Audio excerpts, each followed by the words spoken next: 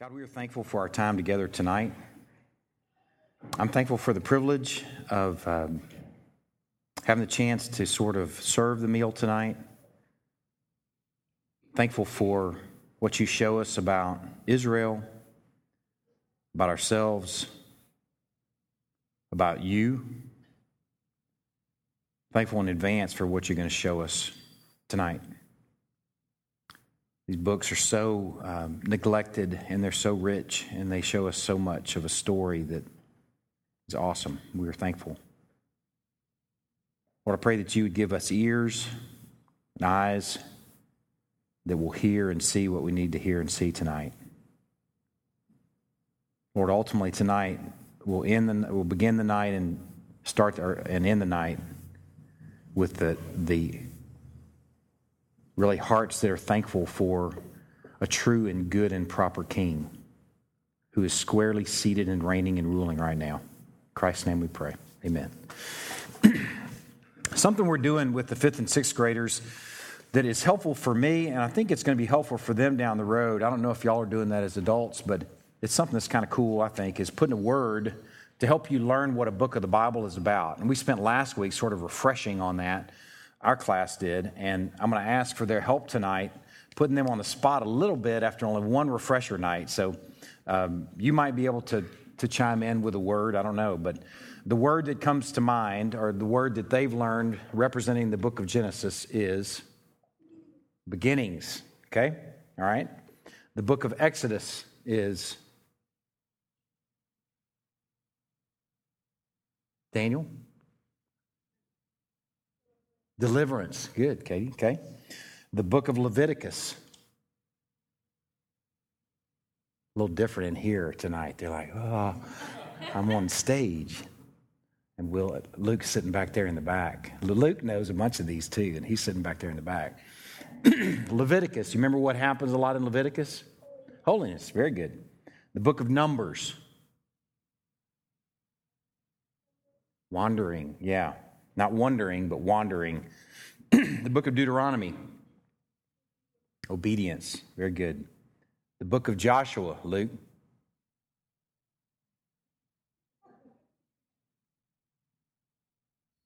Put you on the spot back there. If we were in there, you would totally know. Conquest. Fit the battle of Jericho. Okay, the book of Judges. Leadership. Very good. The book of Ruth. Redeemed. All right. 1st and 2nd Samuel, listenings, okay? And the 1st and 2nd Kings, decline, okay? Tonight, as you studied last week, tonight we're going to study really the decline of Israel. We're going to study it not in two parts. We're really going to study, in some ways, what happened to Israel and Judah. If you paid attention last week or you were here last week, you know that the kingdom split between north and south last week. What I want to do to sort of get us kind of warmed up to the story, context-wise, is I'm going to ask just some questions to get us kind of ready. I want you to answer these things. There's no absolute perfect word that I'm looking for. So I want you to feel comfortable interacting with these questions that I'm going to throw out there right now. If you're wrong, it's okay. I mean, I'm not going to say that any answer is right, because that's not true either. But I'm not looking for a specific word. Okay, it could be a description, or it could be a paragraph. All right, I'm okay with that. Where was Israel born? Where? What comes to mind? Okay, Abraham, that would be the absolute beginnings of Israel. But where would you say Israel was really born, the nation of Israel? Okay, in Goshen, in Egypt. Our Bibles call it the furnace of affliction. That they were born in some ways in the furnace of affliction. Okay, if that's where they were born, when was the deliverance? Or when was the delivery? We'll call it that. If we're going to talk about being born, how and when were they actually delivered? When was the birth date? And I'm talking in a general sense. Okay, you generalized, or you didn't generalize, you went very specific with the very last plague. Look at that in a little larger scale. When would you say that they were born? Through the plagues, absolutely. The plagues. They were these mighty acts of judgment that are really this almost labor pains where God's people are delivered. And it's a beautiful image when you really think about it, because where did they go right after the Passover? To the Red Sea, where the water is broken. Breaking water. These little things that we think about every day, seldom do we think about, man, they point to this big story where the water is broken and a people are born and a people are delivered, and that's where it happened there, through the plagues and then through the Red Sea. Okay? What happened after they entered the Promised Land? We're fast forwarding. We're not going to spend time in the wilderness necessarily. Let's go fast forward to the Promised Land. What happened? How would you describe what happened after they crossed that second body of water, the Jordan, 40 years later? You can be very specific too. What happened next? Jericho. They fit the Battle of Jericho, right? Conquest. What happens after that? Ai, which is a little taste of things to come in some ways. Because you remember Ai didn't go so well, and things aren't going to go so well in the Promised Land. The word there, the word that we're learning as a class is the word conquest, but really we're going to use that term pretty loosely, right? Can anybody describe really what takes place there, or how would you summarize how the conquest went? Did they eradicate the people as they were supposed to? It was very incomplete. Yeah, very loose definition of the word conquest. And what happened to these lines that were supposed to be very defined? They became very blurry with their neighbors. They began to do what with other wives or other women? Intermarry. And these lines that were supposed to be very defined became very blurry. Now, what did they ask for in 1 Samuel? Fast forward through the Judges. Okay, we're kind of making, in some ways, a little summary of where we've been as a church through our Old Testament. Say that again? Yeah, give us a king that looks, so we can look just like our neighbors. One that we can touch, one that we can see, because we prefer to live by sight rather than by faith. We want a king that's just like our neighbors because they all have these really fancy kings. Well, how did Samuel feel about that? What's one word? Mad? I put hacked. Yeah, mad is a good word, yeah. He's like, man, we have the high king of heaven as a people, and yet they want a human king. What did God say to Samuel?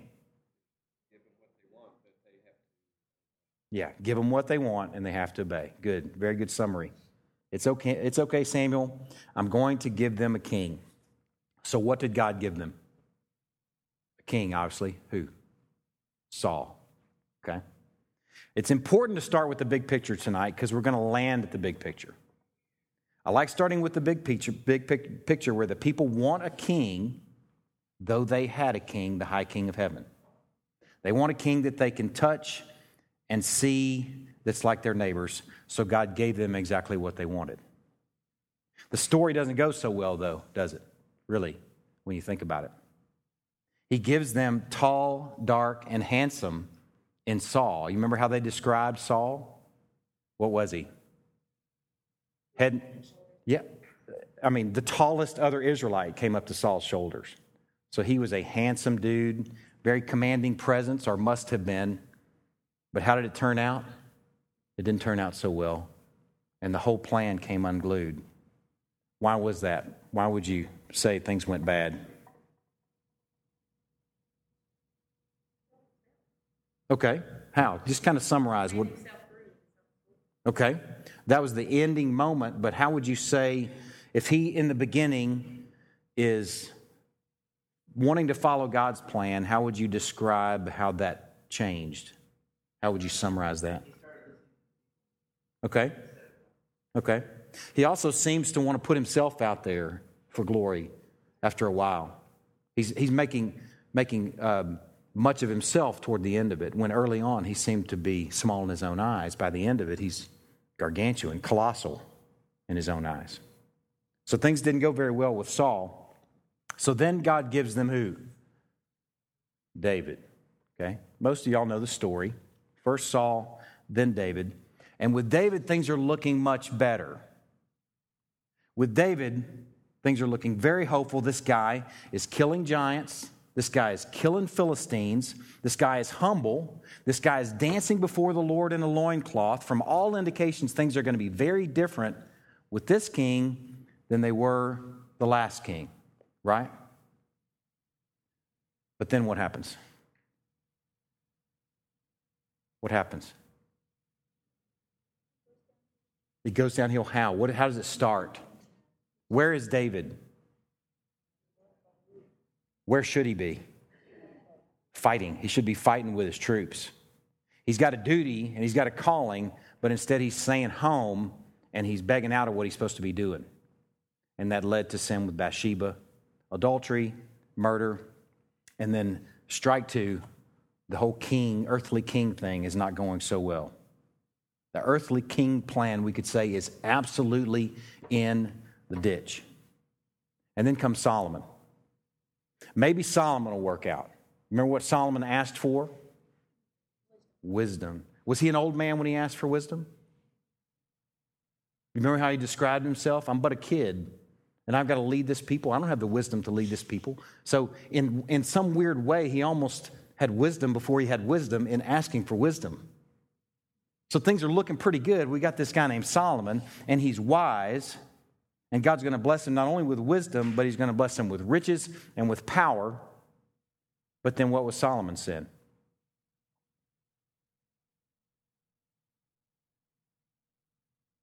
What was it? We studied it just last week. A bunch of extra wives. Yes, I don't know what he's thinking. He's not. A bunch of wives, one, and a bunch specifically, what kind of wives? Foreign wives. Okay, so not only is he have more wives than he should have, but he's got foreign wives. The scriptures say that he's clinging to them. It's an interesting word. Clinging to these foreign wives, and they do what to his heart? You remember what the scriptures say? Well, what do they do to his heart? They turn his heart away from God. I mean, there's this almost posture where it's this descriptor there that his heart is turned completely and absolutely away from God. So what happens when Solomon dies? Fast forward to his death. Summarize it in one sentence. The kingdom is split. This is what we studied last week. The kingdom is split between the north. This is made up of all but two tribes, which is Israel, and the south, which is Judah, which is made up of who? What two tribes? Judah and, what's my name? Benjamin. That's the only way I can remember it.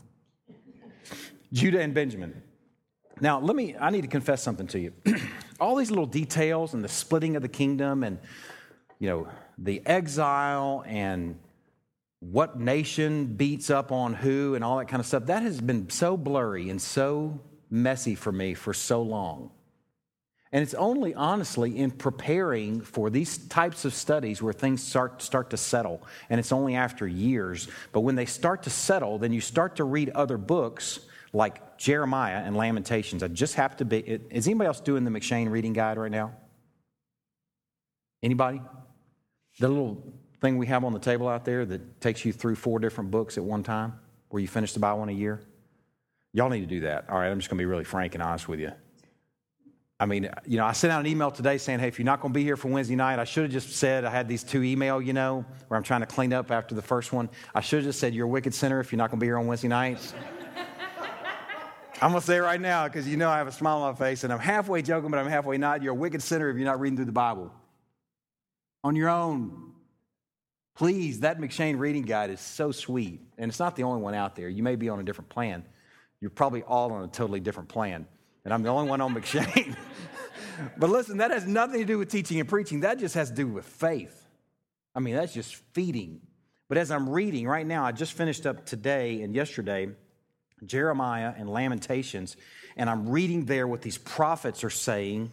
Well, prophet, specifically Jeremiah, is saying he's pouring out his heart, and now it's making sense because I know what's going on in Jerusalem when he's saying this. If you don't have a view of this, you don't really know what these books are saying. I mean, it's sort of like picking up a letter in the parking lot and reading it and trying to apply it to your life. You don't know who wrote it. You don't know even who it was written to. You don't know why it was written. But you're like, God, this is important because it was written with blood or something, so I'm going to apply this in my life.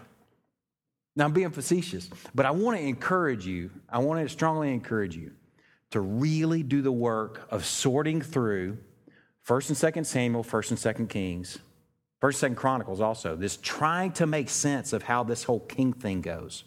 I'm going to show you tonight how important this is to even how you read the Gospels. Something as basic as how you read the Gospels. I'm going to save that. It's a little teaser for later. Okay.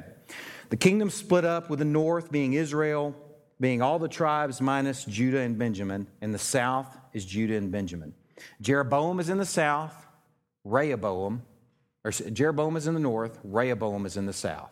And then from that point on, throughout the rest of the book of 2 Kings, is the stories of these kings. Okay, you get good king, bad king, bad king, bad king, good king, bad king. Every now and again you get a good king, and then you get a row of bad kings. And the same thing happens in the north as happens in the south. And that's really the big picture story of 2 Kings. The book of 2 Kings covers 300 years. 300 years leading up to the destruction of Jerusalem and the exile into Babylon. And it includes also the destruction of the north, Israel, which happened 150 years or so before that. I'm going to give you some specific dates here in a second. 29 kings are covered in the book of 2 Kings. 29 kings.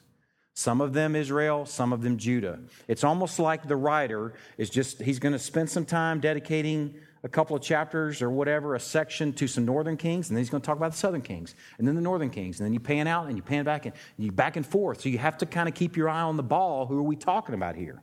It's helpful to draw a little rudimentary map in front of you. North, Israel. South, Judah. Do this exercise on your own and you'll grab this. And I mean it, other things will come to life. And you can even write in who the kings are for the north and who the kings are for the south. You can put a little plus beside the good ones and a minus beside the bad ones. Little exercises like that seem so silly are things that will make things really come to life for you. Some other characters that are in the book: Elijah, Elisha, one of my favorite dudes in the whole Bible, Naaman, because I just love the story of Naaman. I see so much of myself in him. You may remember our Sunday morning referring to Naamanism. Some little things in there that are worth reading that we're not going to spend time on tonight, but are treasures within this book. The two really important events in the book of 2 Kings are the fall of Israel, the north. That takes place in 722 BC. 722 BC. And the fall of Judah, which would include Jerusalem, in the south in 587 BC. 722 BC, Israel falls to the Assyrians. 580, did I say 722? 722 BC, the north falls to the Assyrians, Israel. 587 BC, Judah falls to the Babylonians. Okay? It's so helpful if you sort this stuff out. Some of our prophets, our minor prophets, are prophesying about maybe Israel. So if you know who they are, you can read the little introduction probably in the front of any of your study Bibles that'll tell you, Amos, for example. I'm pretty sure, I'm not absolutely sure about this, but it's just to give you an example. I'm pretty sure Amos was a prophet to the northern kingdom, Israel. It could be the opposite, but I'm pretty sure it's to the Israel. But I'm using that for example. It'll help you read those prophets if you're sorting out who are they prophesying about? The southern kingdoms or what? Jeremiah, for example, was prophesying primarily about Judah and the southern kingdom. He lived from the time of Josiah all the way through the end of the story. I mean, he lived on into the exile. Okay, so placing him in time helps you read the book. Okay, and this story of these two kingdoms is a little bit tricky, a little bit cumbersome, but it's worth the work of making sense of it. Whenever we're back in a room together with a wet board next week, we're going to be drawing this on the board. And it's going to be ugly, but they're going to remember it and we're going to learn it. So I encourage the adults to do the same thing. The story of 2 Kings is the nation that Joshua led into the promised land, instead of becoming a witness to surrounding nations, has become an imitation of surrounding nations. That's the heartbreaking story of 2 Kings. Now, chapter 17 is the turning point, so turn there. I'm going to read in chapter 17 in a moment, but I'm going to back up and give you a little bit of context before we read 17. Chapter 17 is where Israel falls to the Assyrians. Israel's in the north. The reason is going to be very vivid here in a moment when I read just a few passages, just a chapter or two in front of chapter 17. Listen to these little excerpts that'll give you some sense of what's going on in Israel. Stay in 17 and listen to these excerpts in chapter 15. In the 38th year of Azariah, king of Judah, Zechariah the son of Jeroboam reigned over Israel in Samaria 6 months. He did what was evil in the sight of the Lord, as his fathers had done. He did not depart from the sins of Jeroboam the son of Nebat, which he made Israel to sin. That's a key phrase, which he, as leadership, made Israel to sin. That's going to be an important phrase that we're going to come back to at the end of the night. Another excerpt.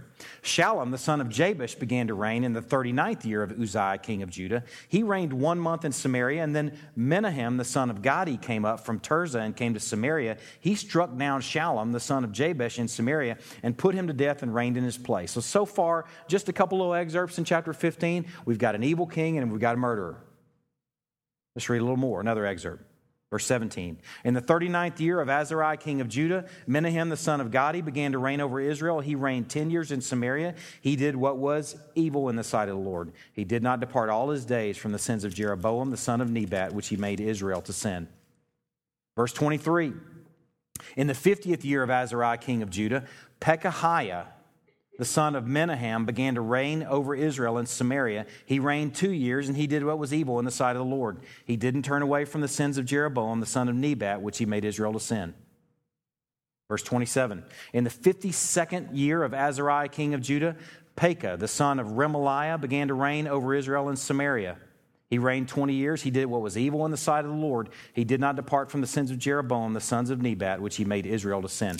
Just a few verses in chapter 15 in Israel, you can see things are not going bad. We've got an evil king. We've got a murderer. We've got an evil king. We've got an evil king. We've got an evil king. Things are not going well with the earthly king program in Israel. Let's look and see how they're going in Judah. Look over at actually, just right here at the end of chapter 15, things might be going pretty good. Let's see. Verse 32. In the 2nd year of Pekah, the son of Remaliah, the king of Israel, Jotham, the son of Uzziah, king of Judah, began to reign. See, he's flipping back and forth between Israel and Judah. He's giving you a marker for who ruled when relative who's ruling in Israel. And that's why if you're not paying attention and keeping your eye on the ball, you can totally be confused. Who are we talking about here? Israel or Judah? Right now we're talking about Judah, the southern kingdom. And Jotham here is reigning. His mother's name was Jerusha, the daughter of Zadok, and he did what was right in the eyes of the Lord, according to all that his father Uzziah had done. Sounds pretty good. Things might be going better in the south. Let's read a little bit further in chapter 16. Verse 1, in the 17th year of Pekah, the son of Remaliah, Ahaz, the son of Jotham, king of Judah, began to reign. Ahaz, the son of Jotham. Remember, Jotham is a good king. Ahaz was 20 years old when he began to reign. He reigned 16 years in Jerusalem. He did not do what was right in the eyes of the Lord his God, as his father David had done, but he walked in the way of the kings of in the north, Israel. We just read about those kings. He moved just like they did. He even burned his son as an offering. They had a foreign god in that time that was called Moloch. And I've heard this described with Moloch as this big, hollow, metal idol. It was big enough that you could walk up to the face of it, and it had a big furnace in the center of this thing, and you just throw your baby in. And that's what Jotham's son here does. Jotham, who reigned well, a little light, little bitty, shiny spot in Judah's story. One generation later, Ahaz is burning his son, according to the despicable practices of the nations whom the Lord drove out before the people of Israel. And he sacrificed and made offerings on the high places and on the hills under every green tree. Every green tree is a phrase that's used often in our Old Testament, especially through the prophets, especially among these minor prophets who are talking about really something specific that's going on in Israel and Judah. And the word, I actually preached a sermon on this on Mother's Day.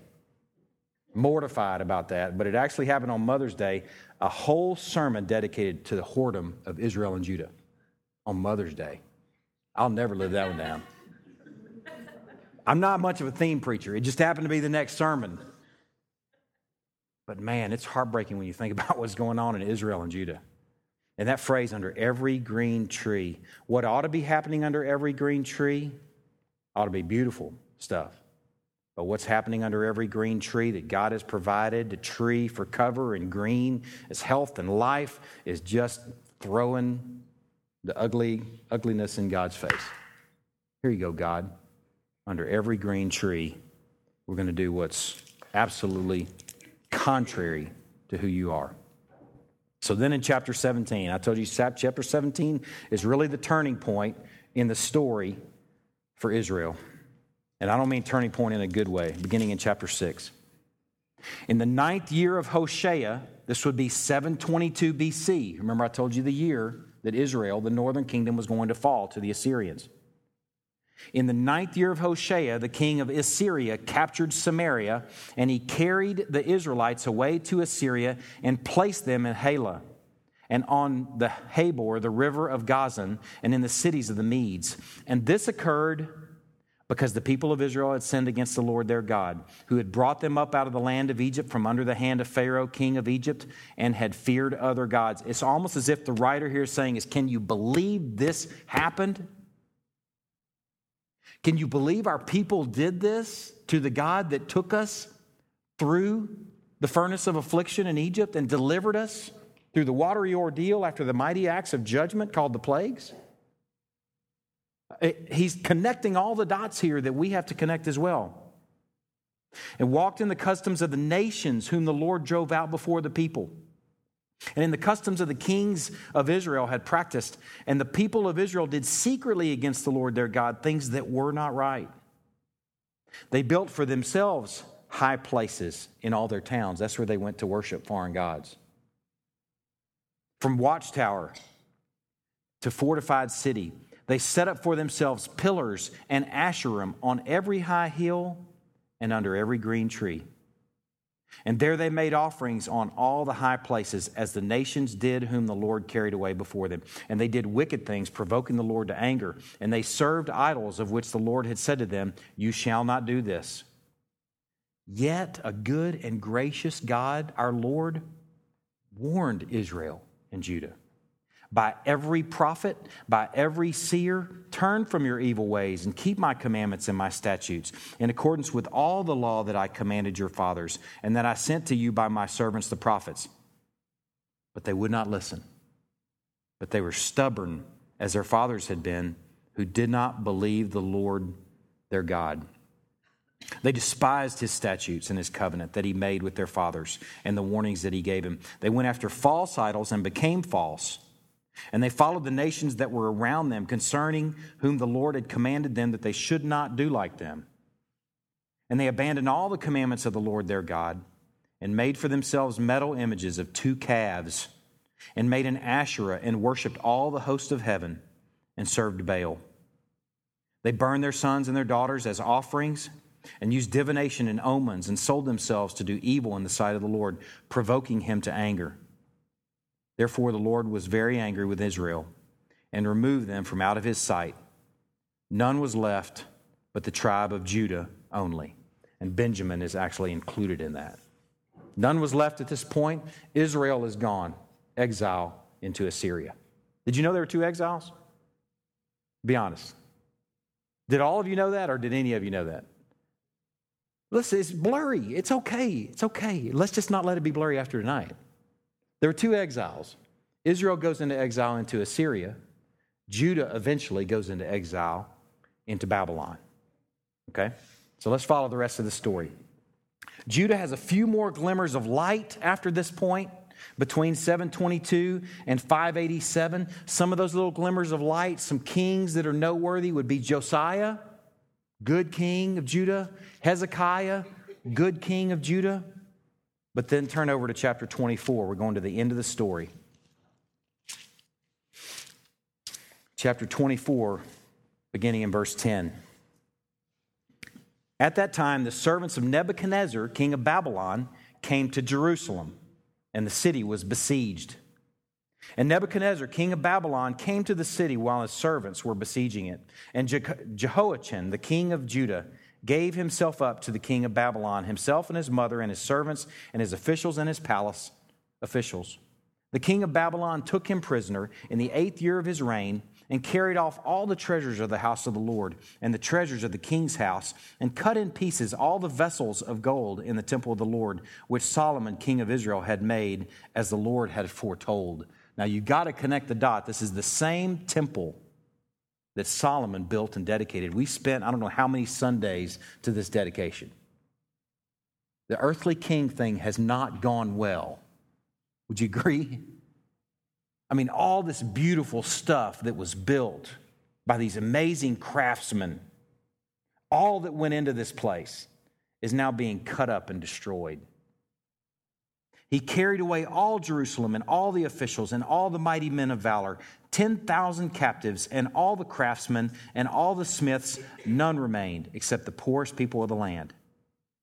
He carried away Jehoiachin to Babylon, the king's mother, the king's wives, his officials, and the chief men of the land. He took into captivity from Jerusalem to Babylon. And the king of Babylon brought captive to Babylon all the men of valor, 7,000 of them. And the craftsmen and the metalworkers, 1,000, all of them strong and fit for war. And the king of Babylon made Mattaniah, Jehoiachin's uncle, king in his place, and changed his name to Zedekiah. So there's actually one more little chance here for Judah. It's not much of a chance, but it's really kind of a chance. This guy has been renamed Zedekiah. Let's see how this goes. Zedekiah was 21 years old when he became king. He reigned 11 years in Jerusalem. His mother's name was Hamutal, the daughter of Jeremiah of Libnah. He did what was evil in the sight of the Lord. I mean, seriously, can you believe it? Israel is gone. The Assyrians have destroyed it. Judah has now been destroyed. Everything in the temple has been destroyed. All these people have been carried away. And God gives one little tiny last chance to this last dude, Zedekiah. And he messes that up. He did what is evil in the sight of the Lord, according to all that Jehoiachin had done.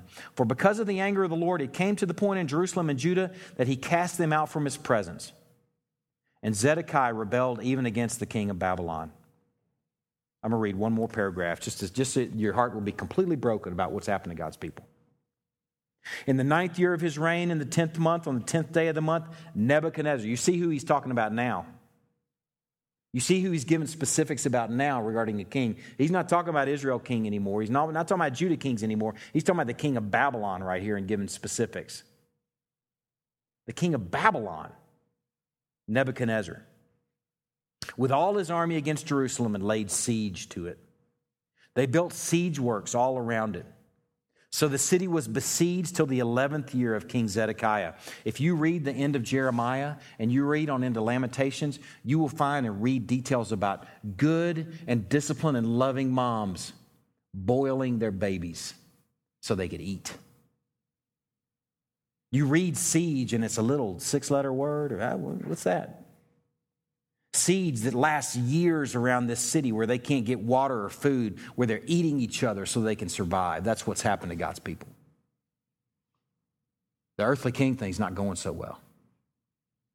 It'll break your heart if you really take in the details. It's sad. It's heartbreaking. So the city was besieged until the 11th year of King Zedekiah. On the 9th day of the 4th month, the famine was so severe in the city, there was no food for the people of the land. Then a breach was made in the city, and all the men of war fled by night by the way of the gate between the two walls, by the king's garden, though the Chaldeans were around the city, and they went to the direction of the Arabah. But the army of the Chaldeans pursued the king and overtook him in the plains of Jericho, and all his army was scattered from him. Then they captured the king, this last king, brought him up to the king of Babylon at Riblah, and they passed sentence on him. They slaughtered the sons of Zedekiah before his eyes, and they left his eyeballs in for the slaughter. And then they pulled the eyeballs out of his head and bound him in chains and took him to Babylon. The earthly king thing hasn't gone so well. And this heartbreaking story, if you really take in the details and you really realize this actually happened to God's chosen people, this happened to God's people, the people that experienced the Red Sea parting, the people that heard Sinai quake, the people that ate food that fell from the sky, the people that drank water that poured from a rock, the people that had seen and experienced miracle and amazing thing, one right after another, and God's provision over and over again, the people that had marched around a wall and watched it just fall when they shouted. That happened to this people. If you really take it in, then you have to stop and marvel. This story here is the picture of a word that we studied on Sunday mornings for a while. And it's a word that was really hard to study for a while, but we needed to as a church. Y'all know what word I'm thinking of? What is illustrated right here in the nation of Israel? What are they illustrating? They definitely destroyed as a result of what? Their apostasy. You read this story, they illustrate apostasy. Under every green tree, they took the blessings that God gave them and they threw them back in his face. It's apostasy. You want to know what it looks like? Man, we got 3/4 of a Bible that shows you the story of it. It shouldn't be such a strange thing for us to encounter in Hebrews. It ought to be, I've seen it happen to God's people before. How could that not happen again? Absolutely. It happened over and over and over and over again. They fell back in love with the world, and they look no different than their neighbors. You think that doesn't happen to church folk? Apostasy shouldn't be a strange notion because it's happened so many times already. It's illustrated right here. What does this tell you about Israel? About their nature?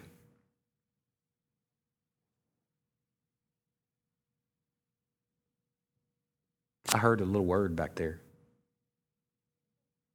Sinful? Yeah. Man, shockingly sinful. Lost? Okay. What? Willful? What's the word that God uses a lot in the Bible for the nation of Israel that's a lot like willful? Stiff-necked, yeah. Proud, obstinate, foolish. I mean, that words, adjectives start to flow when we really get loosened up and we're honest about it. And we're talking about them. Right, man, look at them. Golly, woo, these guys are messed up. I have a little list here. Sinful, stiff-necked, easily distracted. Another word, a little phrase that I had, easily satisfied. Right? It's not that God wasn't satisfying to them, that God's very satisfying. They're just easily satisfied with less than God.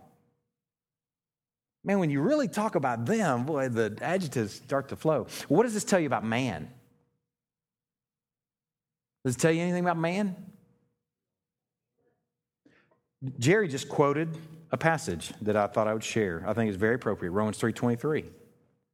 All have sinned and all fall short of the glory of God.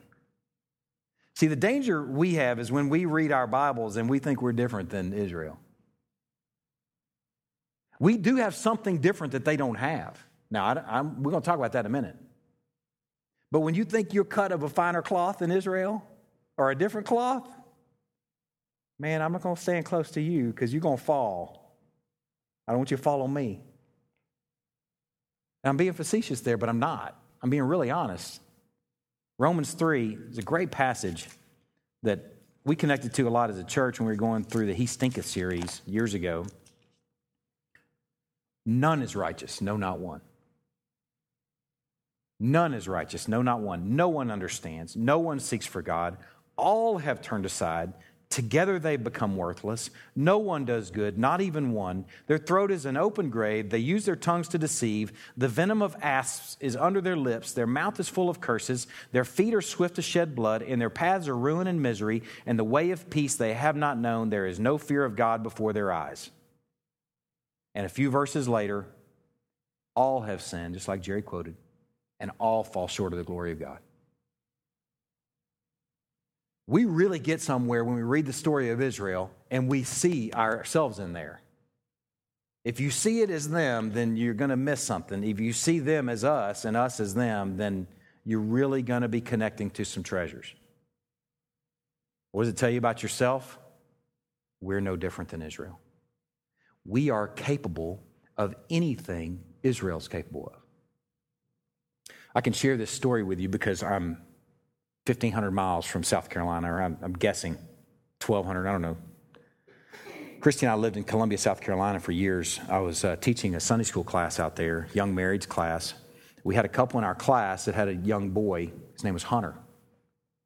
Hunter is the coolest kid, one of the coolest kids I've ever known. He's one of the smartest, brightest kids I've ever known, too. I mean, the guy is like, I don't know how old he was when he started speaking, but he could speak like he's talking to an adult. It was just crazy. It's uncanny. But he's had a wonderful character, too. We found out this afternoon that he's in jail as of right now because he stabbed 2 people in Columbia, South Carolina last night. One of our closest friends, I'm on the phone, trying to get on the phone this afternoon and say, call me. I want you to know we love you. And we love that boy that's in jail right now. Do you know that any of us are capable of anything? Do you realize that? I don't look at that and say, man, that parents must have messed up. Look at him. Look, he must have messed up. My mind immediately went to a man after God's own heart, and look at what he did. Adultery and murder. It doesn't make me proud. It makes me needy. When I really consider these sort of things, it makes me needy. I need thee every hour, and I need thee every hour. When you look at the story of Israel, boy, we're going to be a needy bunch. Hey, you got my back? I'm mad at somebody in 5 Points, Columbia, South Carolina, and I'm wanting to go kill them. Come here, let me help you with that. Now, I don't know how that all went down. I haven't even talked to anybody yet. But some of our closest friends from years ago are now having to deal with that, frankly, could happen to any of us. I've been mad enough to kill somebody before. Being honest. Have you? Man, I hope you're reading Israel, man, this is our story. How much do you need grace and alien righteousness when you read this story? Do you need it? Is there ever time you don't? You ever think that you're going to graduate from that need? You're going to graduate out of it? That you've been clean enough for a certain period of time, or you hadn't had some really ugly sin for a period of time where you don't need any more grace for a while? Like I said, don't let me stand very close to you because it's coming. It's coming. Man, we read Israel's story, it ought to bring us to our knees where we go, thank you for alien righteousness. Thank you that someone fulfilled the law when we obviously can't. Man, it gives me goosebumps thinking about it. Knowing what God's people are capable of, let me ask you this. How can we avoid falling to the same sin? To their sin. Falling in love with the world. Under every green tree. Throw some things out there. How can we avoid, or can we? Do we have any part to play? I mean, most of us in here, I think, believe in God's sovereignty. Does that mean that we're just puppets? Does that mean that we did? Oh, well, I don't know. If God's got it in his plan, then I'm going to stab somebody in 5 Points. I mean, it's going to happen. So, where's my knife? Is that the way it is? So what can we do? What can we do as a people to not fall to the same sin that they did? Accountability? Yes, absolutely. Man, what might that look like? Accountability. Okay, speak the truth in love, absolutely. That word in Ephesians is so cool. It's not even speaking the truth, it's a verb, truthing one another, which implies speech, action, everything you do with each other. Man, we ought to be authentic and true, even if it might hurt their feelings, because there's too much at stake. You got to know when you're going down the wrong path and somebody comes to admonish you. I haven't even heard the sermon yet, but I know it happened recently. You got to know that's not going to feel great.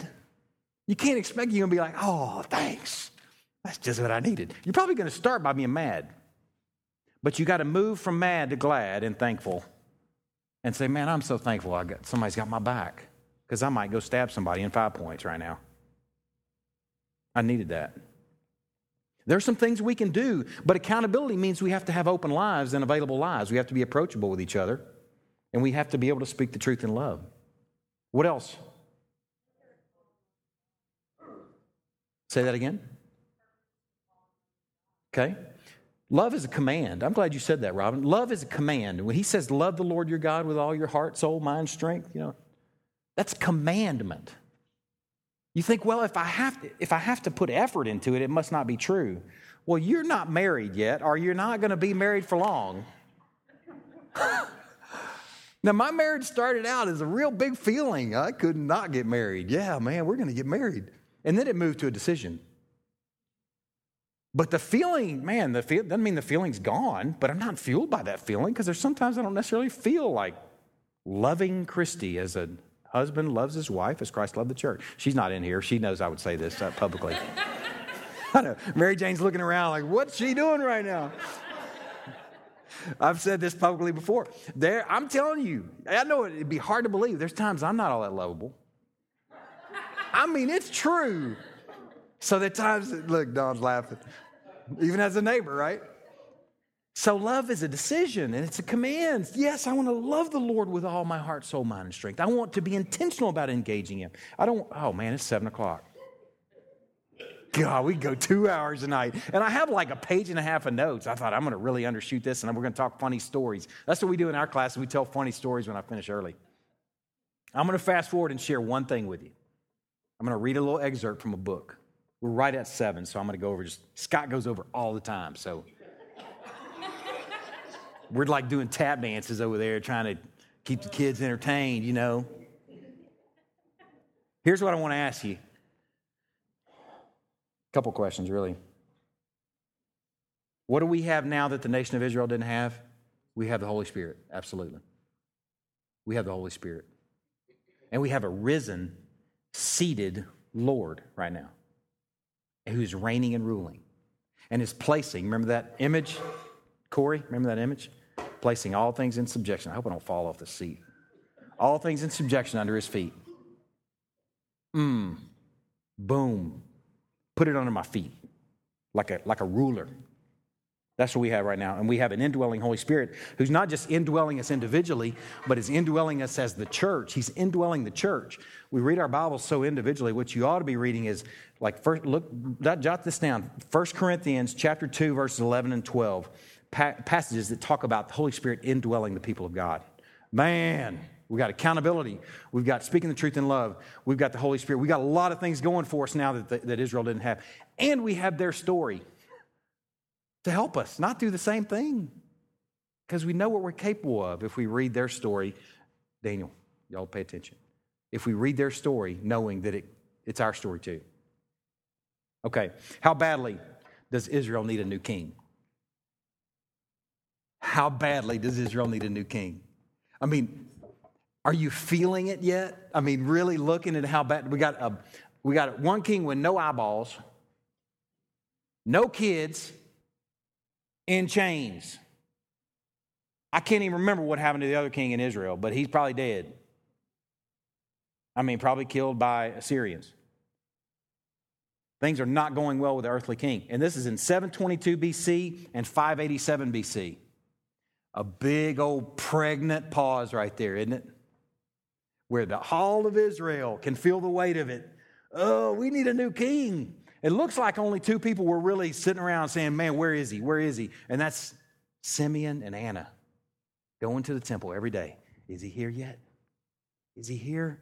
Keep me alive long enough to see the new king, the new and true and righteous king. I've held this king today. Yes, you can take me home now, Lord, because a new king has come to Israel. Now, that's what this story should tell you. And it should affect how you read your Gospels. Listen to this excerpt. This is y'all actually charge me on sabbatical to do some study and rest. So part of my study was to spend some time with N.T. Wright. Listen to this. Just a page and a half, and then we'll close. Change the way you read your Bibles, even the Gospels. The strange story of Israel. Let me just tell you quickly. The title of this book is How God Became King. N.T. Wright is making the argument that the Gospels in some ways have been marginalized. They've been marginalized in some ways as nothing more or barely more than illustrations of our preaching of the epistles. You think about it. It's easy to do because there's some beautiful illustrations of what Paul or whoever's saying. But he's saying, in some ways, we miss the Gospels of what they're saying, where God has become king on earth. Where the king has come, and now he is seated and reigning and ruling. That's what the Gospels are about, how God became king. Listen to what he says. The story of Israel, too, is a subject for an entire book. We can sum it up like this. Israel's ancient scriptures are framed with a narrative, an unfinished narrative of a certain shape and type.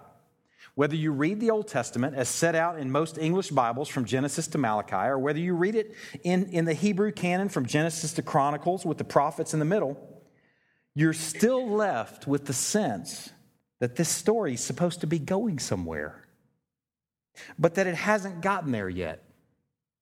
It's an unfinished narrative, an unfinished agenda. Things are supposed to happen that haven't happened yet.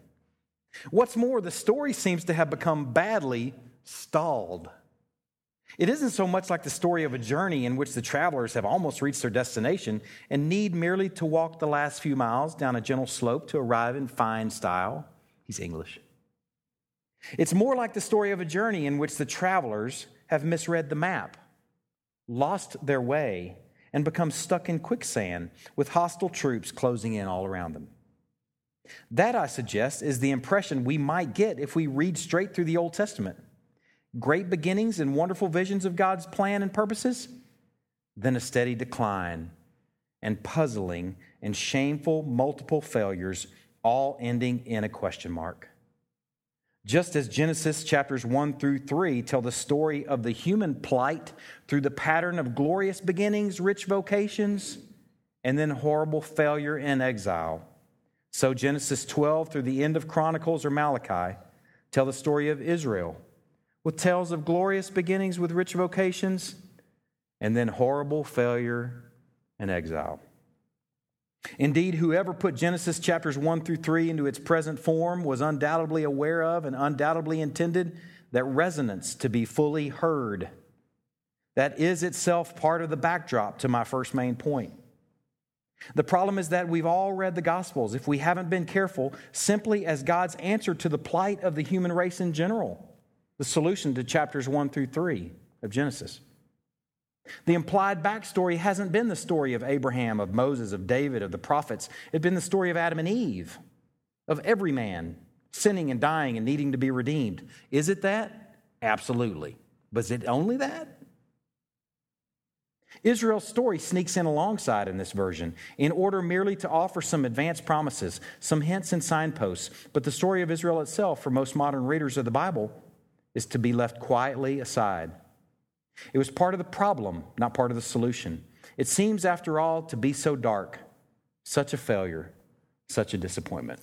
If you read your Gospels as the solution to Israel's problem, that's a great place to start. Is it first and foremost God's solution to saving you? Nope, it's not. Is it that? Absolutely. Is it first and foremost, though? No. So much of what you read, so much of what I'm going to tell you right now is an affront to you, things like election and predestination, things that are so often an affront to contemporary Christians. When you read it first as a solution to Israel's problem, then it makes sense. Then those things that are so unsettling to so many contemporary Christians, they just find a home in you. Like, yeah, that makes total sense.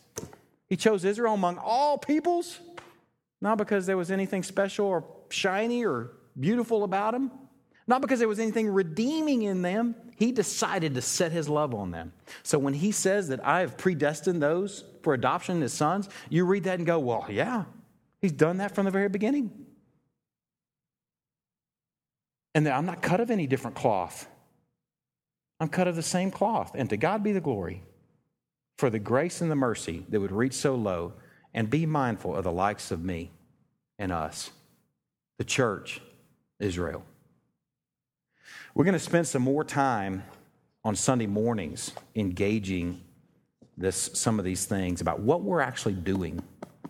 But it connected nicely tonight, where we leave off with Israel and Judah kingless. And there's how many years? 587 years before, I don't know that it was exactly to the year, before Simeon holds that solution to Israel's problem, the high king of heaven.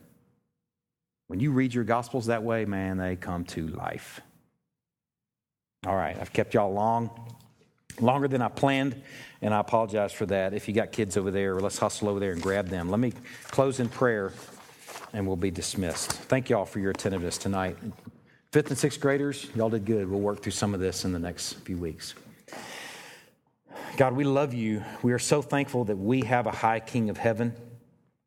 We're thankful that we as Gentiles have been brought into this story, that you gave Israel a solution where they needed a true and righteous king, and that you offered that king and the kingdom to those that weren't even part of your original people. The fact that that's extended to us, Lord, I pray just overwhelms us and shocks us. I pray that that would become ultimate reality this week. And whatever little things that we're working through, however big and frustrating and difficult they are, that they will pale in comparison to the shock of being part of this story. I pray we'll be overwhelmed this week with your grace and your mercy. I pray that we'll have in our mind's eye and in our heart vision of a risen, reigning, ruling king who is in session, and that we will just marvel being part of the kingdom. We love you, Lord. We give you the rest of this week as an offering. In Christ's name we pray. Amen.